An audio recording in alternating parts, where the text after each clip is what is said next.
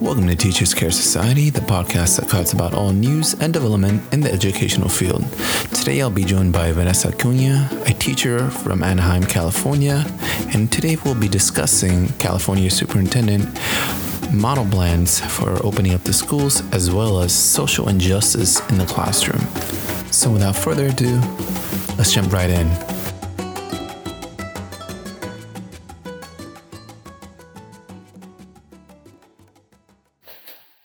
Let's jump right in with our first guest, Vanessa Acuna. A little bit about Vanessa. She has a bachelor's in liberal studies. She has a dual credential with multiple subject and SPED Mod Severe. She has a BELA in Spanish with a supplementary in social science, and she has been in the classroom for 4 years. So Vanessa, why did you choose teaching? Well, as you mentioned, I've been in a classroom for 4 years. The reason I actually chose education, I think it started when I was a little girl. I used to play teacher with my dolls, and I always enjoyed it. When I hit sixth grade, my sixth grade teacher told me, "Oh, you can become a teacher by going to college," and that's what started to get me into thinking about teaching. I had a really great experience with my teachers. Starting in the sixth grade, she really introduced me to just love for reading. She showed me how teaching is a passion. And then I entered junior high and high school, and I had great teachers that taught me a lot about music, teachers in Spanish that just taught me literature. And I really just fell in love with my culture. My English teachers showed me more about reading. And I got the opportunity to actually be a teacher assistant for a special education class. And that is when I got into the field of special education. After high school, I began to volunteer in my parish as a catechist. I taught second and fifth grade, and I actually set up the first special education class in the parish in coordination with the director of faith formation. And I also applied for a job at a junior high, and I work as an avid tutor as well for 4 years as well. And I just work when I did tutorial groups with the students. I helped them with presentations that then they went to present at the Nixon Library and competed against other junior high and high schools. And lastly, my experience in the classroom as a student teacher. I was a student teacher in a dual immersion classroom in first grade and in a special education classroom for K through second. Wow, sounds like you're ready to retire then. No, I have so much to learn still. I'm just getting started and I'm so excited. So if I had a DeLorean time machine and you got in the car with me, what place or time caused you to want to be a teacher? I gotta say it started in sixth grade. I actually immigrated here from Mexico. I was an English language learner for probably 2-3 years. And I remember always being sent to two lower grades below what I was in. So I was a third grader. I was sent to first grade, and then fourth, I was sent to second grade, fifth to third grade. It wasn't until I was in sixth grade that my teacher, instead of sending me below to another grade level to learn English, she provided me the proper differentiation, which is what I know it is now, and the proper support for me to learn English. And that's when I actually tested out of being an English language learner, became a standard English learner. And that's when I began to enjoy school. And I felt that I wasn't alone anymore. And I didn't feel like the weird girl, as some people used to call me, because I didn't speak English. Such a great story. I'm sure your parents are really proud of you, and I'm proud of you too. Fun fact, Vanessa and I were in the same credential program, and she is one of the best teachers. Now, California State Superintendent Tony Thurmond released the model guidelines for the 4 potential models of schools reopening again. The first one is the 2-day rotation blended learning model. And this would be split up with lower grades and upper grades. So for example, K through 3rd could attend school Monday, Wednesday, and 4th through 6th could attend Tuesday, Thursday. And everyone does distance learning on Friday. Yes, so that is the first option. The second option, the California Superintendent release, was an A-B week blended learning model. And what this means is that half of the students across all grade levels will attend school Monday to Thursday on 1 week. And then the other half will attend the following week, and so forth on. So, for example, we can have K through second attend 1 week, and then third through sixth will attend the following week. And as the model, as a 2-day rotation blended learning model, Fridays will continue to be distance learning for all students. Thank you. And the third model is the looping structure, where younger students may stay with the same teacher for multiple grades. And in a cohort, another fun fact, Vanessa and I are in a cohort together for our credential program.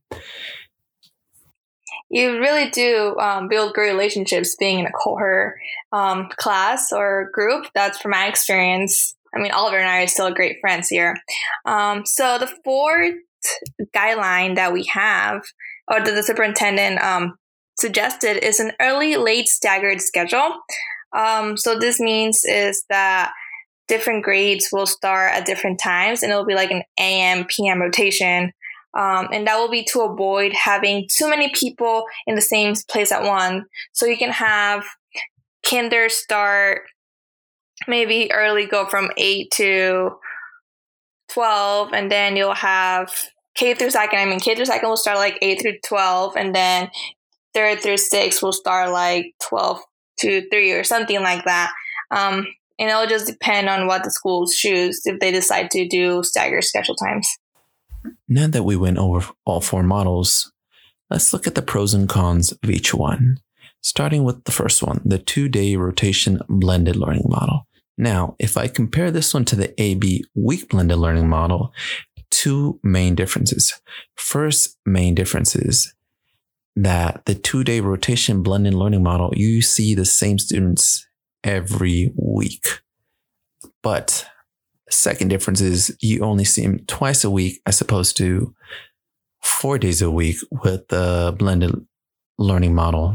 Vanessa, what are one of the cons you see for this one? One of the cons that we can discuss about the 2-day rotation blended learning model is that as students begin to get more comfortable with each other, social distance can lessen. For example, like, as you begin to see somebody more and more, students, they just want to talk to their friends. They just want to be social. So that's something that could probably occur, that social distance will lessen as, students see each other more over an AB week blended learning model, where students will see each other once every other week, and they'll continue to keep those social guidelines. They're a little more fresh in their head because they don't see their classmates as much. Half day. Instead of it being a social distance day or a distance learning day, just make it a half day. And that way the kids still go to school every single day. Now, it might get a little bit tricky or confusing trying to figure out the time that you go on Friday, but after 2 or 3 weeks, the students and the parents, the families should get used to the schedule. Yeah, well, what I was thinking is, what about students who are more at risk, or like the lower grade students who are learning how to read and they're learning basic math skills? They need more intervention, more support from the teacher on a daily basis. And if they're only seeing their teacher once every other week, within the week that students don't see the teacher in person, what happens to the students' learning?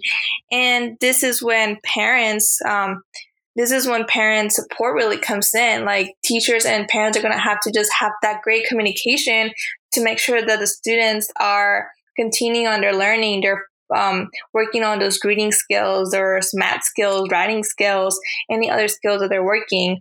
So this is, I think the parent communication and support in student education is going to have to increase. Not in school and are doing the distance learning, how can we help those students keep up to date, up to track with all the lessons that the teacher's giving? How do we make sure they retain that information? I wouldn't say maybe forget, but they wouldn't get as much practice as they need.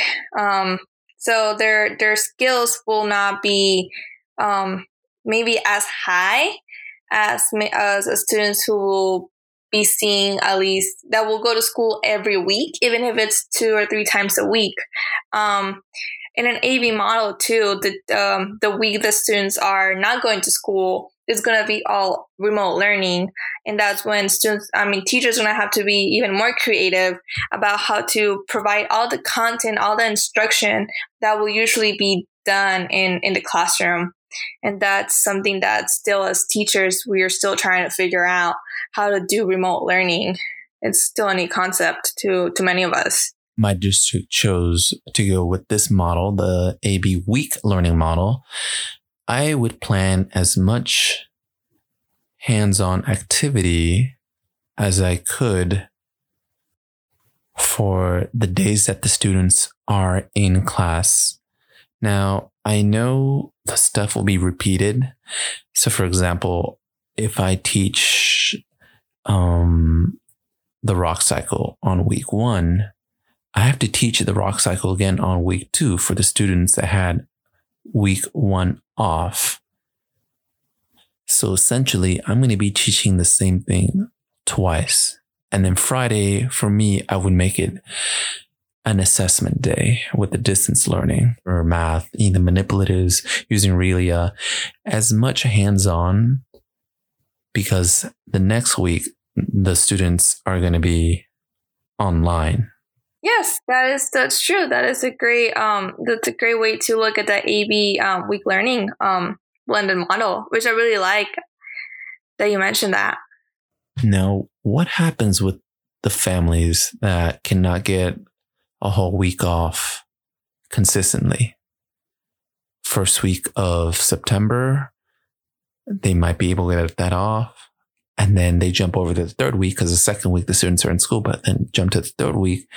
Parents cannot get that week off, and then again and again and again.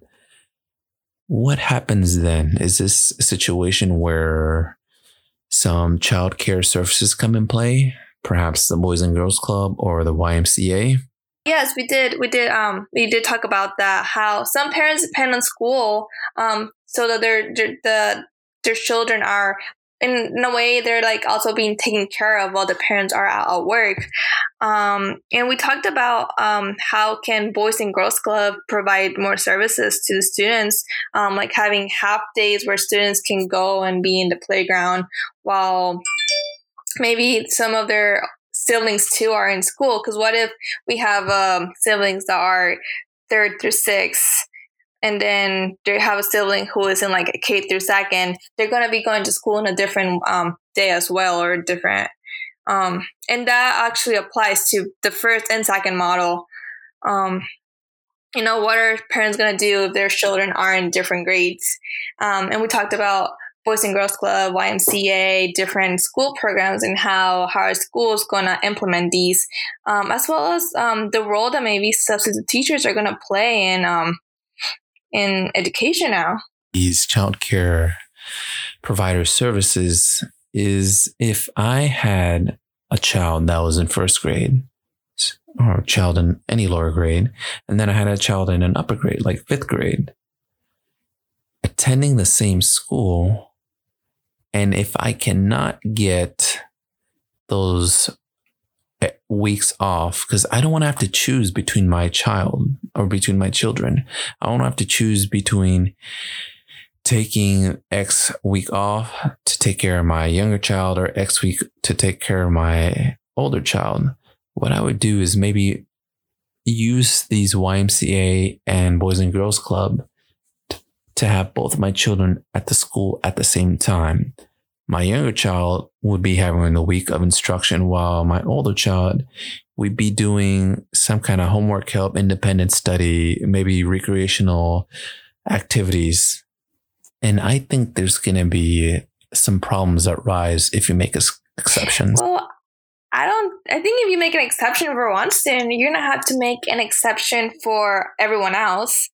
And then what about the teacher of the student who's a 5th grader? She's going to be required to go on her assigned day. So I think it's really tricky when you make exceptions. I'm just trying to think of an alternative for this. Can you think of any right now?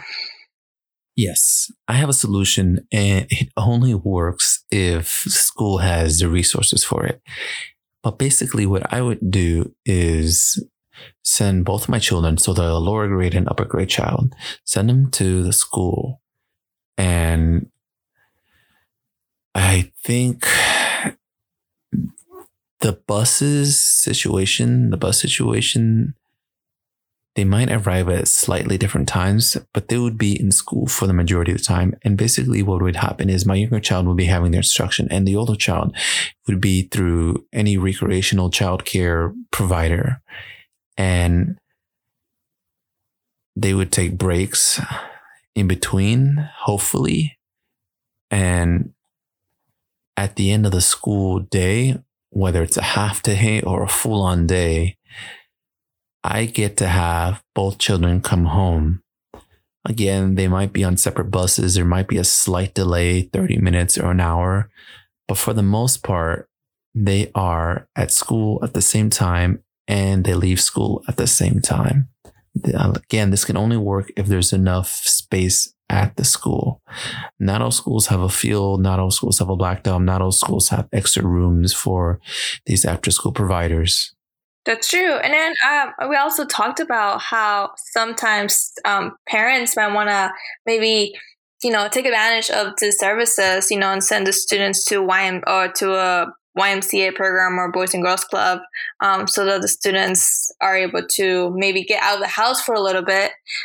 So what about when students don't actually need these services? How do you control all of that? And I think that's a question that everyone at the district level and state level has to have into consideration, and really know how you're going to enroll students in Boys and Girls Club, YMCA, or other service. Like the idea of taking a bus for a situation like this where you want siblings at some kind of child care services, and the bus takes them to another location, maybe strictly dedicated for after school or before school providing.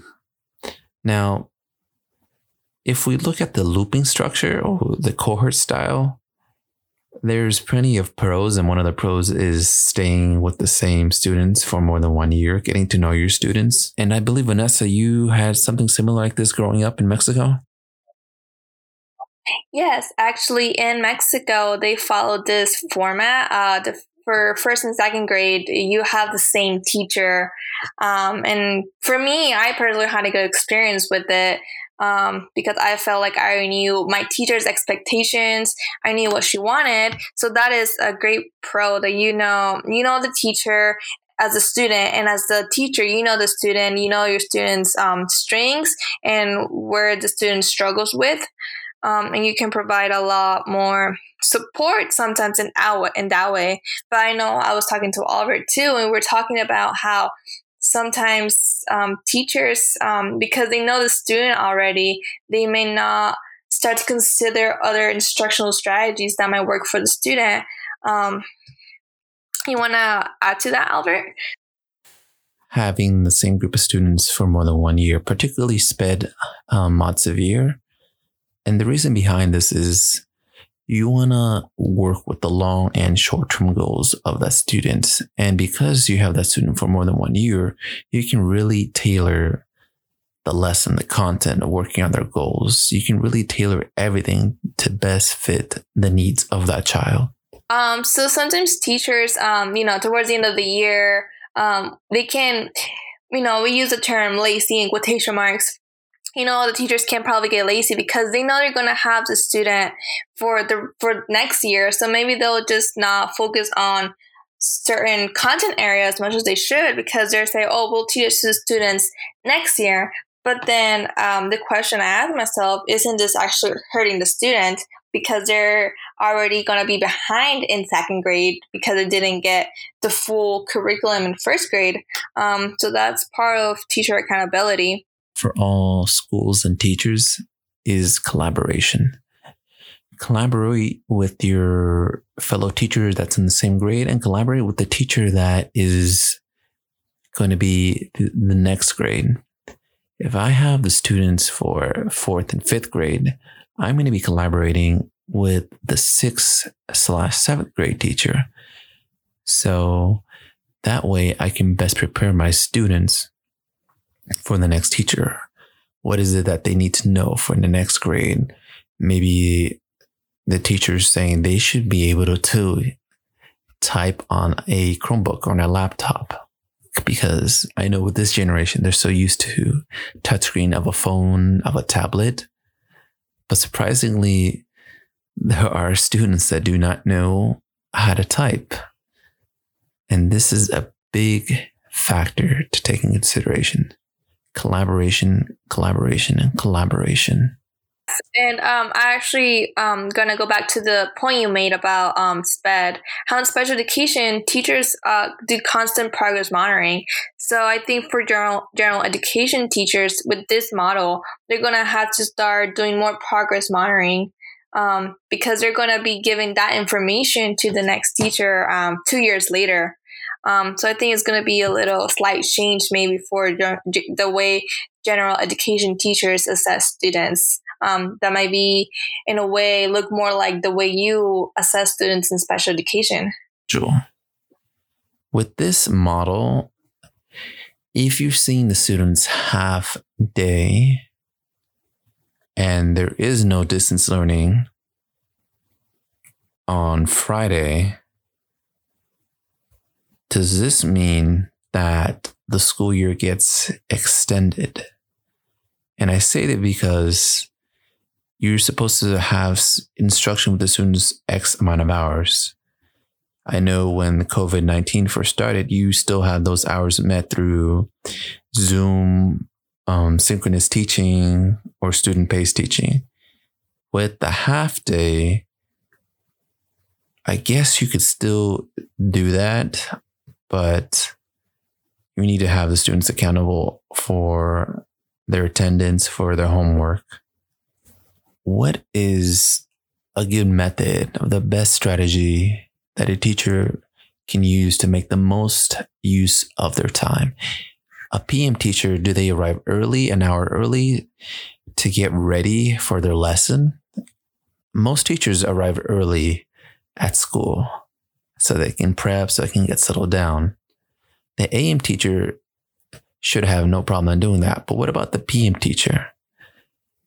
Is that a concern where they can only have X amount of people in the school facility? How early does that PM teacher get? And then same thing with the AM teacher. Does the AM teacher leave as soon as it's time for the PM, or do they still stay after and work on some things? Well, I think you'll be legally obligated to be there. You know, it's part of the contract. You have to have certain hours.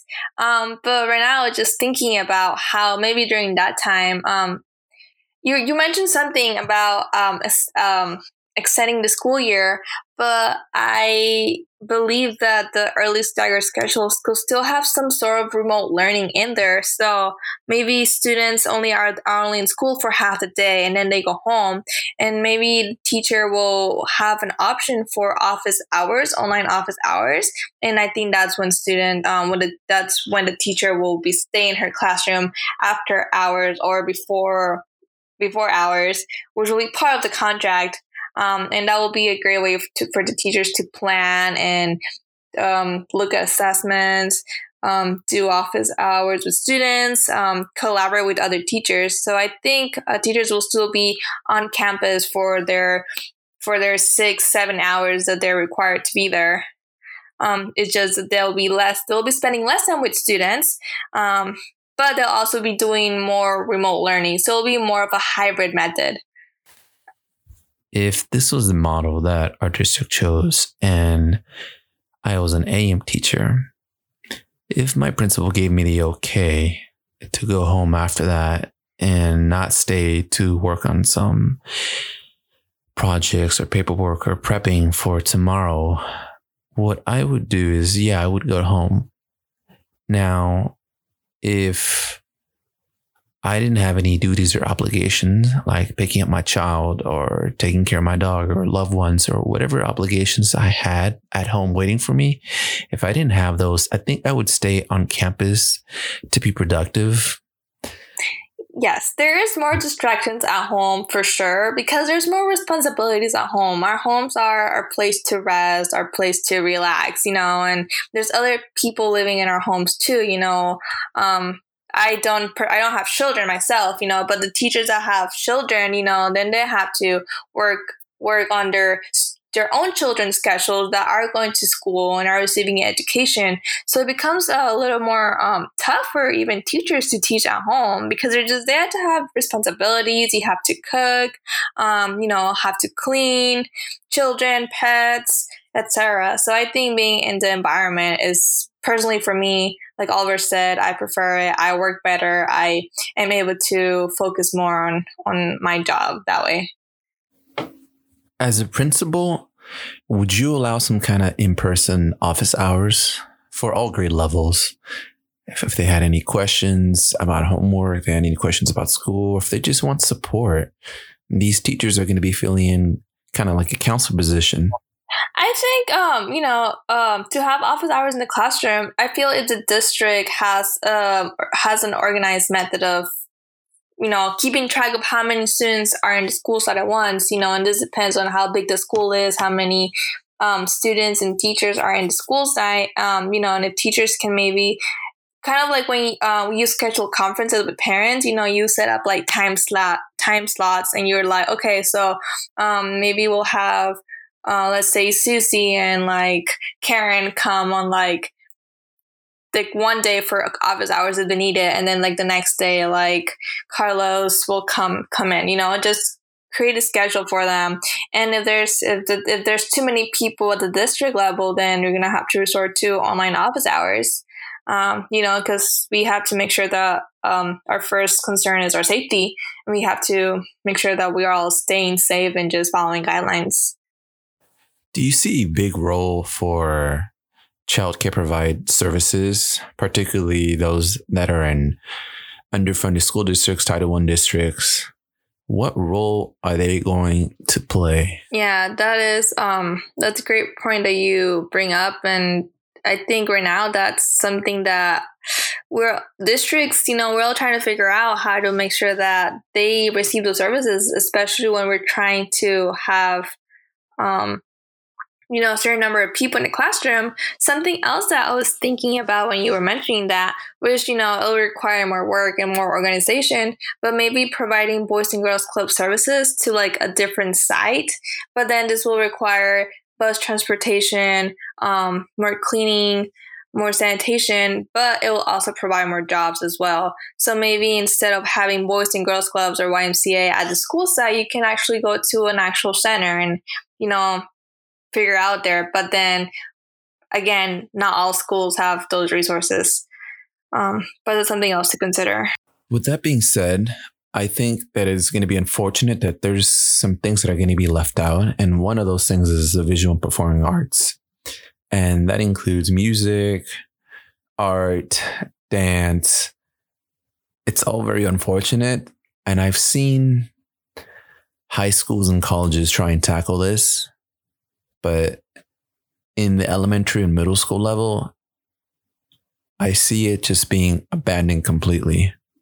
Yeah, many students, especially at the junior high and high school level, sometimes have to share instruments. So this brings up a good question to the districts, like, okay, are you going to have to cut off completely out the visual and performing arts, or maybe buy more instruments? But instruments are expensive and not all districts can afford it. What about PE? How does PE play a role in the school environment? Could you have PE on an outside area like a grass top or blacktop and just have contactless sports or activities? And think about PE for SPED as well. They still have their adapted PE services. And then libraries. As far as libraries, I don't think schools are going to go the route where they have a library open for books for checkup. They might have a library open, like a small portion of it for a classroom, but students won't be will not be able to check out. And this is unfortunate. I know the alternatives are ebooks and e-magazines, but nothing beats the hard copy of a book in your hand. I know, Vanessa, you're sad about this. You're a big book lover.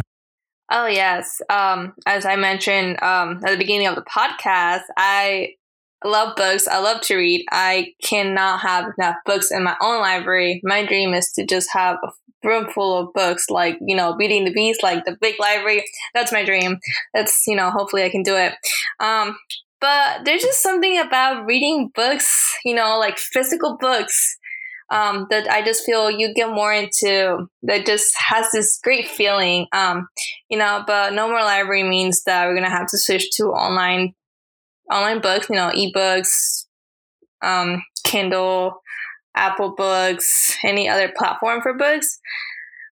Which I also think it's a little hard to read. I personally, my eyes get a lot more tired reading from a tablet or from a computer. But it can be disinfecting all the books that the students touch. So at least they'll still be reading in books. So that's still a good thing. I know that with today's technology, you can make an ebook with pretty much anything. I have a scanner app on my phone, on my tablet, take a picture, it turns it to the PDF file. You can upload it online. And there's services like Flipsnack where you can make a magazine using the PDF images. And you can even record yourself reading the book, essentially creating an audiobook, narration. There are services that translate it. There are many things you can do with ebooks. And it's not the end of the world. But like I said earlier, I still prefer the hard copy. There are some students that really benefit from that. Another thing that's going to be missing are clubs. And this is very important in high school. For myself, when I was in high school, I was in several clubs, the Best Buddy clubs. And this was used for, besides building great relationships, this was also used for admission into colleges. They want those extracurricular activities, those volunteer hours. And I see an option where you can have these clubs online. There are plenty of colleges and universities that are still having their club meetings. And the way it was done in high school or in middle school, there would be a teacher present, kind of like a moderator, because these meetings would be in the classrooms of the teachers. If this is done online, is this something else the teacher has to be attending, or are these just completely student-run clubs and activities? Is there still some kind of oversight by the teachers? And is that more hours that they need to put in? Yeah, it takes more time. Going back to sports and clubs together, I feel those are, I'll go back to your point about teacher monitoring. But sports and clubs just bring this culture, like this social, it's so social for students and so important for them to be with other students, learn how to compete just, do friendly competitions. It's a good, and clubs bring fundraisers to schools, teach the students about how to be responsible, how to lead in society, and it's just so important. It's so sad that sports and clubs might take a step back for a while. But going back to the clubs, about teachers having to be online more than they already are. It's tiring to be online. It is tiring to be on Zoom meetings all day, 33 or 4 Zoom meetings, instruction, meetings with staff, and then on top of that, club meetings. And I think also for students, it is very tiring to be on Zoom for long periods of times. I know for many students, like 30 minutes is already a long time to be on Zoom for instruction. So now you're going to have to do clubs online. And a lot of what clubs do actually is a lot of volunteer work, going out to the community and fundraising. So all of that is kind of be gone for a little bit too. There's a model that's not mentioned or that wasn't provided. It was thought about earlier, a few weeks. And basically this model would be the students that need the most intervention would be attending school every day. And this also includes K through second, because K through second, they need that social interaction. They also need to be taught how to use these tools, the behavior, and also the SPED population, as long with I think ELL. it's good. It's a good method, or a good to think of, actually. But then my question is about, what about the parents who would, maybe they want to cheat the system, to have their kids attend school every day. That's kind of what I'm wondering about. And so after like second grade, students are going to be doing remote learning for the rest of their life, or until the pandemic kind of dies down a little. And I think this one also, who is like more at risk students? What about like gotta think about the socioeconomic, where are schools located? So some schools have more students at risk than other schools, which means that some schools will need all students to be there, while other schools, maybe they don't need all students to be there. So then it just creates more loopholes for districts and teachers to figure out. And if you have a school that needs more students to be there because it's a more at-risk school, then that means you're going to have to go back to one of the previous models. Is it going to be an AB model, or a every other day model, loop learning? It's just a lot more to consider than the other methods. And you're actually here depriving students who are not at risk of having this education of kind of interacting with other students.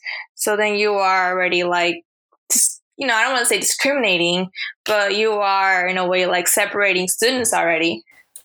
This is where subs, aides, paraeducators, and playground supervisors come into play. They would be in the classroom managing the students, while the main teacher would be teaching from home.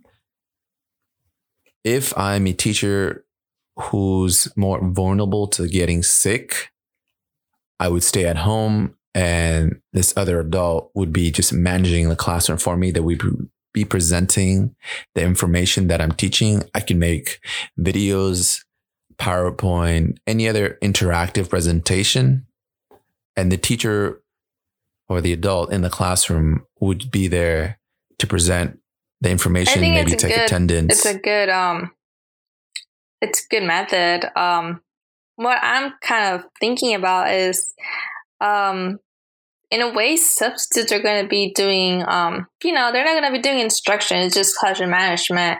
But then I feel like that they're probably going to wonder, why am I, they could probably be they're already doing the teacher job in a way. So I wonder if they'll be okay with this kind of system. If I was a substitute teacher, I don't think I would like to kind of go and, just do classroom management. Because in a way, I'm also like providing the instruction to the students. But I do think it's good to consider for, to make sure that more people have jobs. It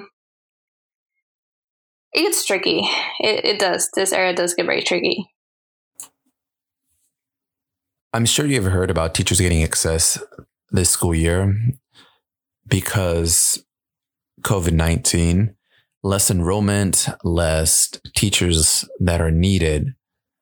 And hopefully this changes for the better, because if teachers are getting accessed, what does that say about substitute teachers? And how is a substitute teacher going to work for this virtual or distance learning?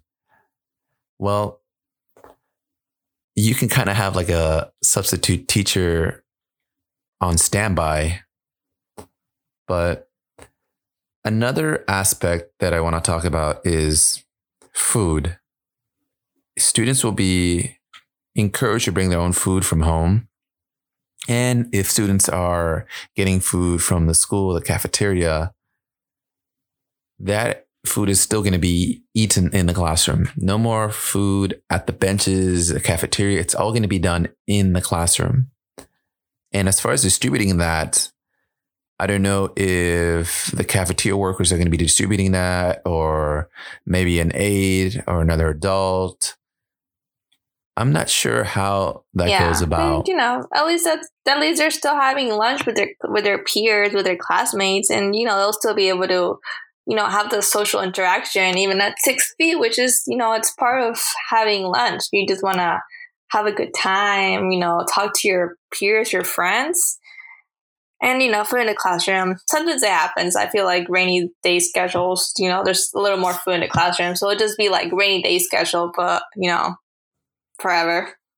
Yes, it would be like rainy day schedule every day where they stay inside the classroom for recess and lunch. And that is tough. That is really tough. No, yeah. So I was just thinking, what about the playground? Are students going to be allowed to go on the swings, play on the slides, run around, play tag? Of course, this takes out like basketball and soccer during lunch and recess too. But so what are students going to do in their recess and lunch break? Are they just going to kind of play on their own or at social distance kind of way? And the students can't even share any equipment. You can't play handball. You can't pass a ball around because you're already going to be touching the ball. So I feel like they're going to have to be this new way of playing. Maybe you can play board games and like each person has their own set of cards or pieces of the game, and just never touch. And this kind of goes with how are you gonna incorporate that, like running around, that exercise at lunch and recess, unless new games are created have the social distance. When it comes to the playground, I'm thinking contactless sports, unless you want to disinfect everything the kids touch, the pole, the slides.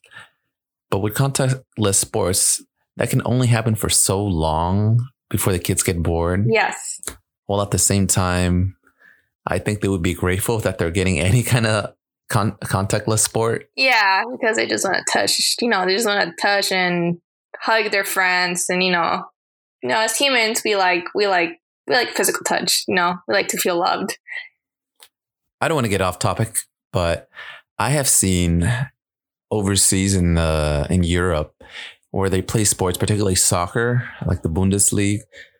And when they score, the celebration, instead of the usual hugging or a high five, it's elbow taps or foot taps. Could you see something like that in the classroom where a teacher wants to praise a student? And how about an elbow tap? How about a foot tap? I like that, actually. I was actually at an event for a protest for my parish in regards to social justice.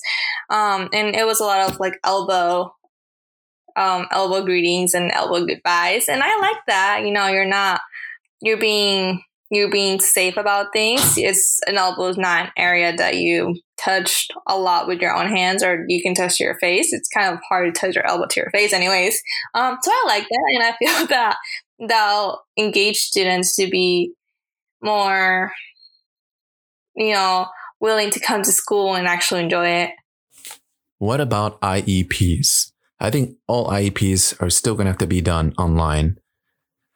And you cannot discriminate an IEP case where there's only, say, 5 individuals over an IEP case that's a high caseload that has 20 individuals, whether that's a social worker, psychologist, counselor, parents, foster, etc., has maybe a case where it's only a few amount of people involved.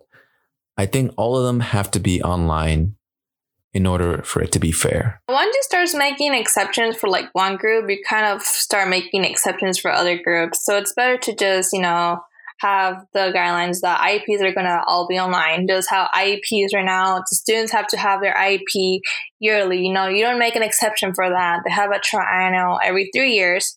and those are just guidelines that you have to follow. And there's, not really like exceptions, because once you start making exceptions, you kind of have to start making them for everybody else. And that defeats the purpose of having guidelines and expectations and rules. Buses. How are buses going to work? The way I view buses are similar to the trams at theme parks like Universal Studios and Disneyland. Buses will be able to control how many students are coming on the school site. They also control the time. If they're too early, I'm assuming they have the bus stay at a block away or loop around to come back. But buses are going to play a huge role in any model.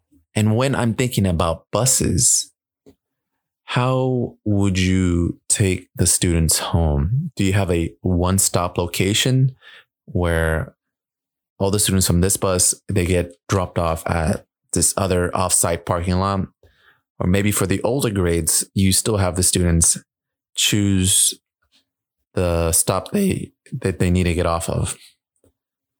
I'm not sure how to approach this because, I see maybe more responsibility with the older students knowing, I get off at this street, or I get off at this street, or is the bus driver in charge of that? Maybe you want to eliminate all this hassle and just have a one-stop drop off and pick up. I think a one-stop picking location, even for the older grades, is better. Just because, bus drivers are gonna. I feel like there might be more students using the bus now. Maybe one stop makes sure that students are in the same area, at once. They kind of see the same people at once, and they're not going to different areas, which, again, we're trying to make sure that we stay safe and healthy. So if you have multiple locations, that kind of puts more people at risk than just having like one designated area that maybe gets constantly cleaned and having to go clean multiple areas. We need to make sure that bus drivers are doing their part. I've heard sad cases of neglect with bus drivers leaving students on board, and that's very sad. We're going to give an even bigger role to the bus drivers for this, and I'm assuming they're going to be doing contactless thermometers to scan the students. And when it comes to sitting in the bus, are you for assigned seating where the bus driver chooses the seat for the students? I think assigned seats, it's better. It's faster, it's easier management, and students, they're going to the same seat every single time. It stops for, maybe one student wanted to sit here one time, and then the next day, like he or she wants to sit in a different seat, and then there's some argument. So I think it just will make everything go a lot smoother with assigned seats. You and I both know that aides already do a lot. They play a huge role in the special education classroom. That bond that they form with the students, they teach them those social skills, behavior, emotional. They play a huge role. What role do you see them playing in any of these models? Aides, in SPED, if you're not familiar with SPED, aides do a lot of, they work a lot one-on-one with students, especially students at the mod severe level, students that need to go to the restroom. They need more help with maybe cleaning themselves, as well as when they're classroom, when they're eating, they can get messy. Some students need help with feeding themselves, especially at the younger grade levels. So aides are gonna have to either be like, each student is gonna have to be assigned like a one-on-one, which, then leads into how many aides are gonna be in a classroom at once, which means that you're gonna have more than 10 people in the classroom. Or how do you go around that aides have that social distance with students, make sure that they're staying, as sanitary as possible? Do they have to change their gloves every time they work with a different student? Or they're only going to work with one student? Or are you going to maybe divide up SPED into like half? So on like certain days, even if they're in the same grade level, SPED's going to have to be divided. And like an aide and different aides come for different students as well. You're going to have more aides in the classroom. That's a lot of questions to consider that I think still have no answer yet. What about attendance? How do schools take attendance with these models? Do you count attendance for them being present and the classroom, but not attendance for the week that they're in distance learning, whether it's a week or the day that they're in distance learning? How do you approach attendance like this? Because schools depend on attendance for money.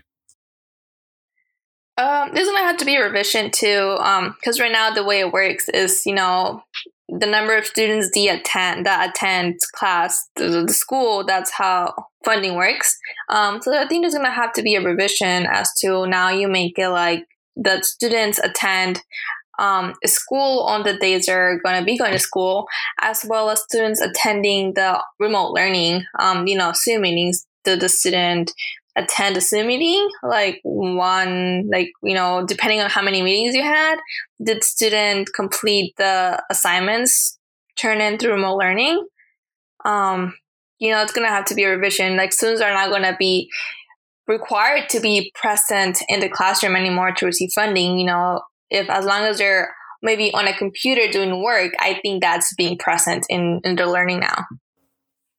Given the current climate with all that's going on, the protests, the Black Lives Matters, the police brutality, social injustice, and you still have kids locked up in cages, how does a teacher go about this?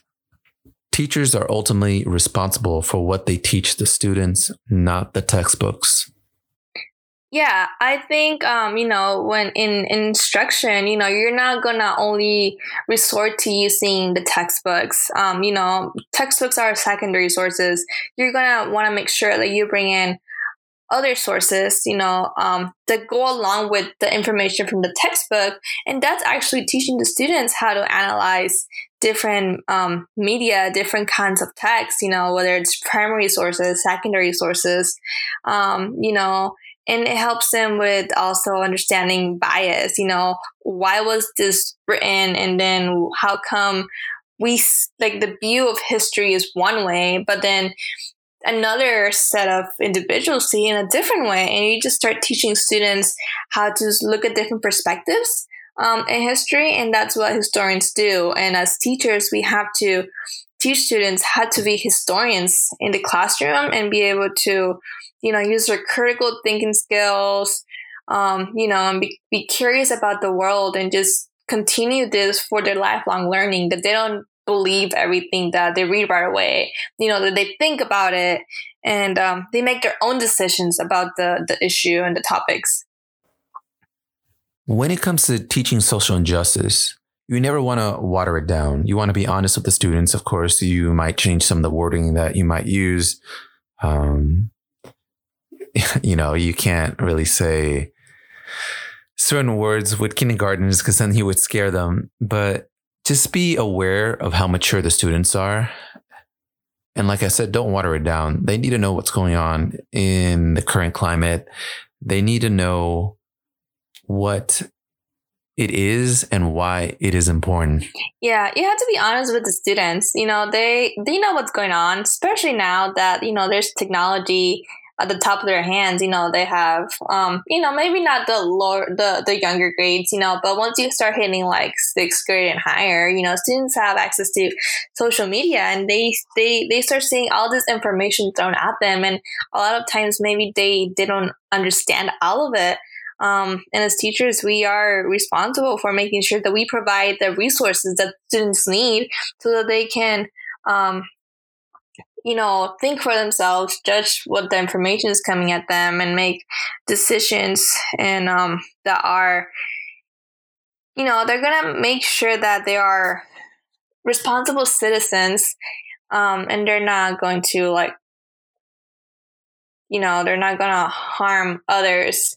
They're gonna advocate for others as well, because I think that's what, at the end of the day, now we are trying to focus on advocate for others. No discrimination anymore.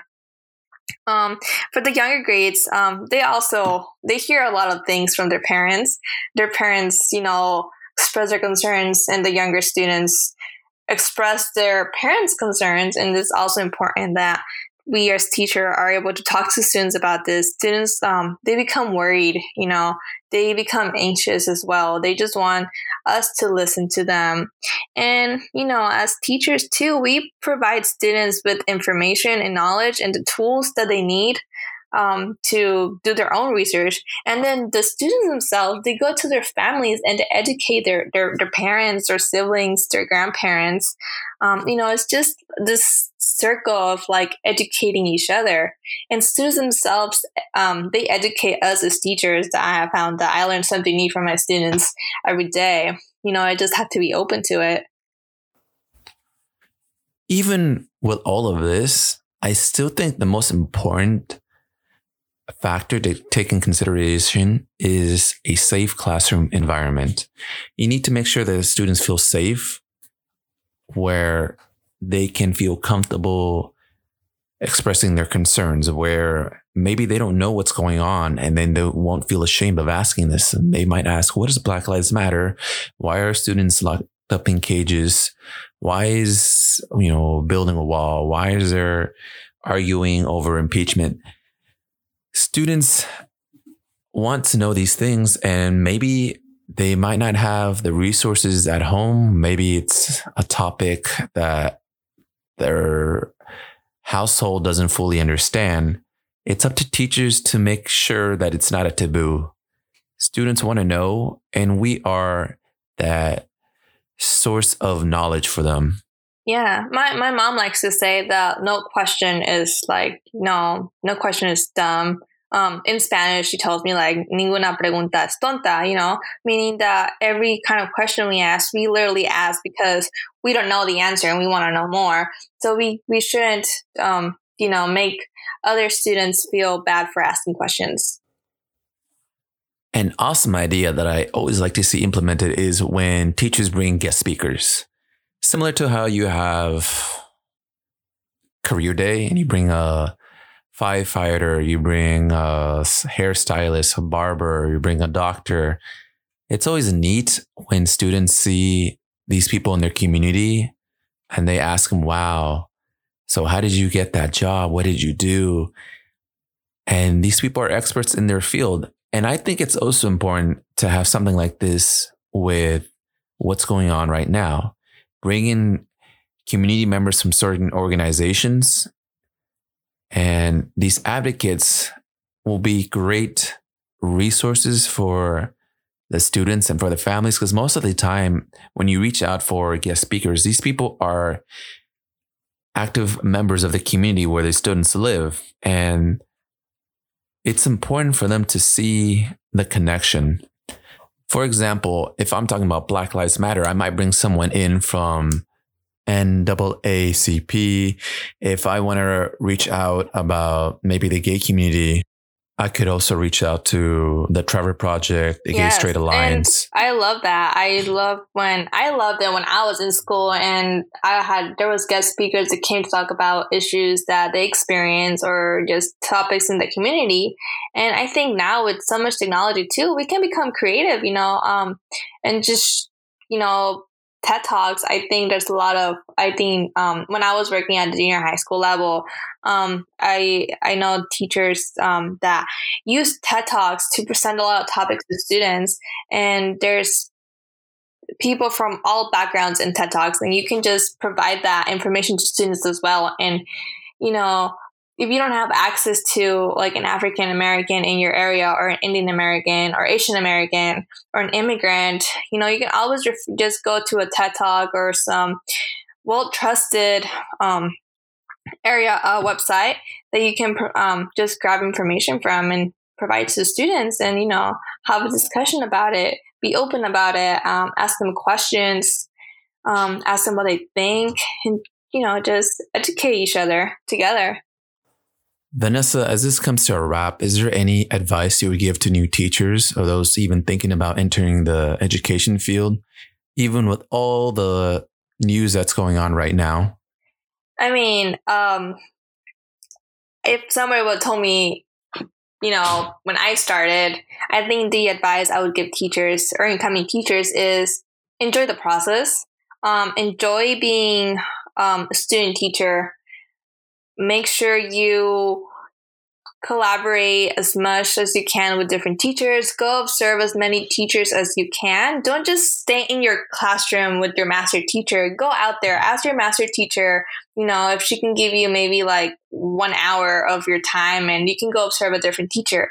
And teachers love that. They love to see that you are open to learning new things. Make sure that you also, talk to administrating level. They love to see you. They love to have new like prospective teachers in mind, and staff, principals, have great advice they can give you. They have a lot of resources. They have a lot of experience that they can provide you as well.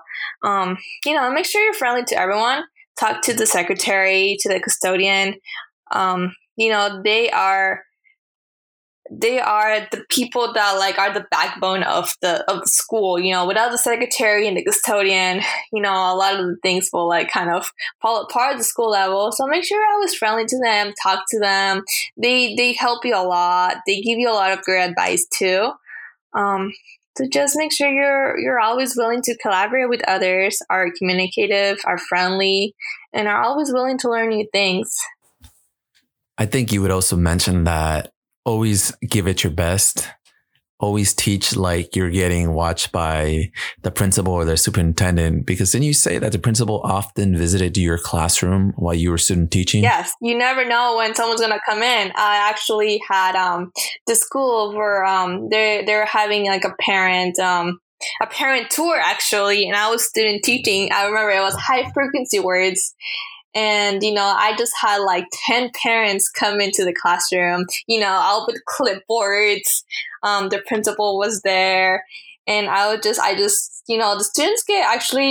students kind of, when they see other people come in, sometimes they'll behave better or sometimes they'll act out. It depends on the day as well. But I was just kind of, if you have someone come and observe you, especially as a student teacher, kind of don't ignore them, but like don't let the students know that you saw them. Just keep going on with your lesson. Always give it your best. Come in every single day, prepare and tell yourself, today I'm going to do a great job, because every day you are interviewing.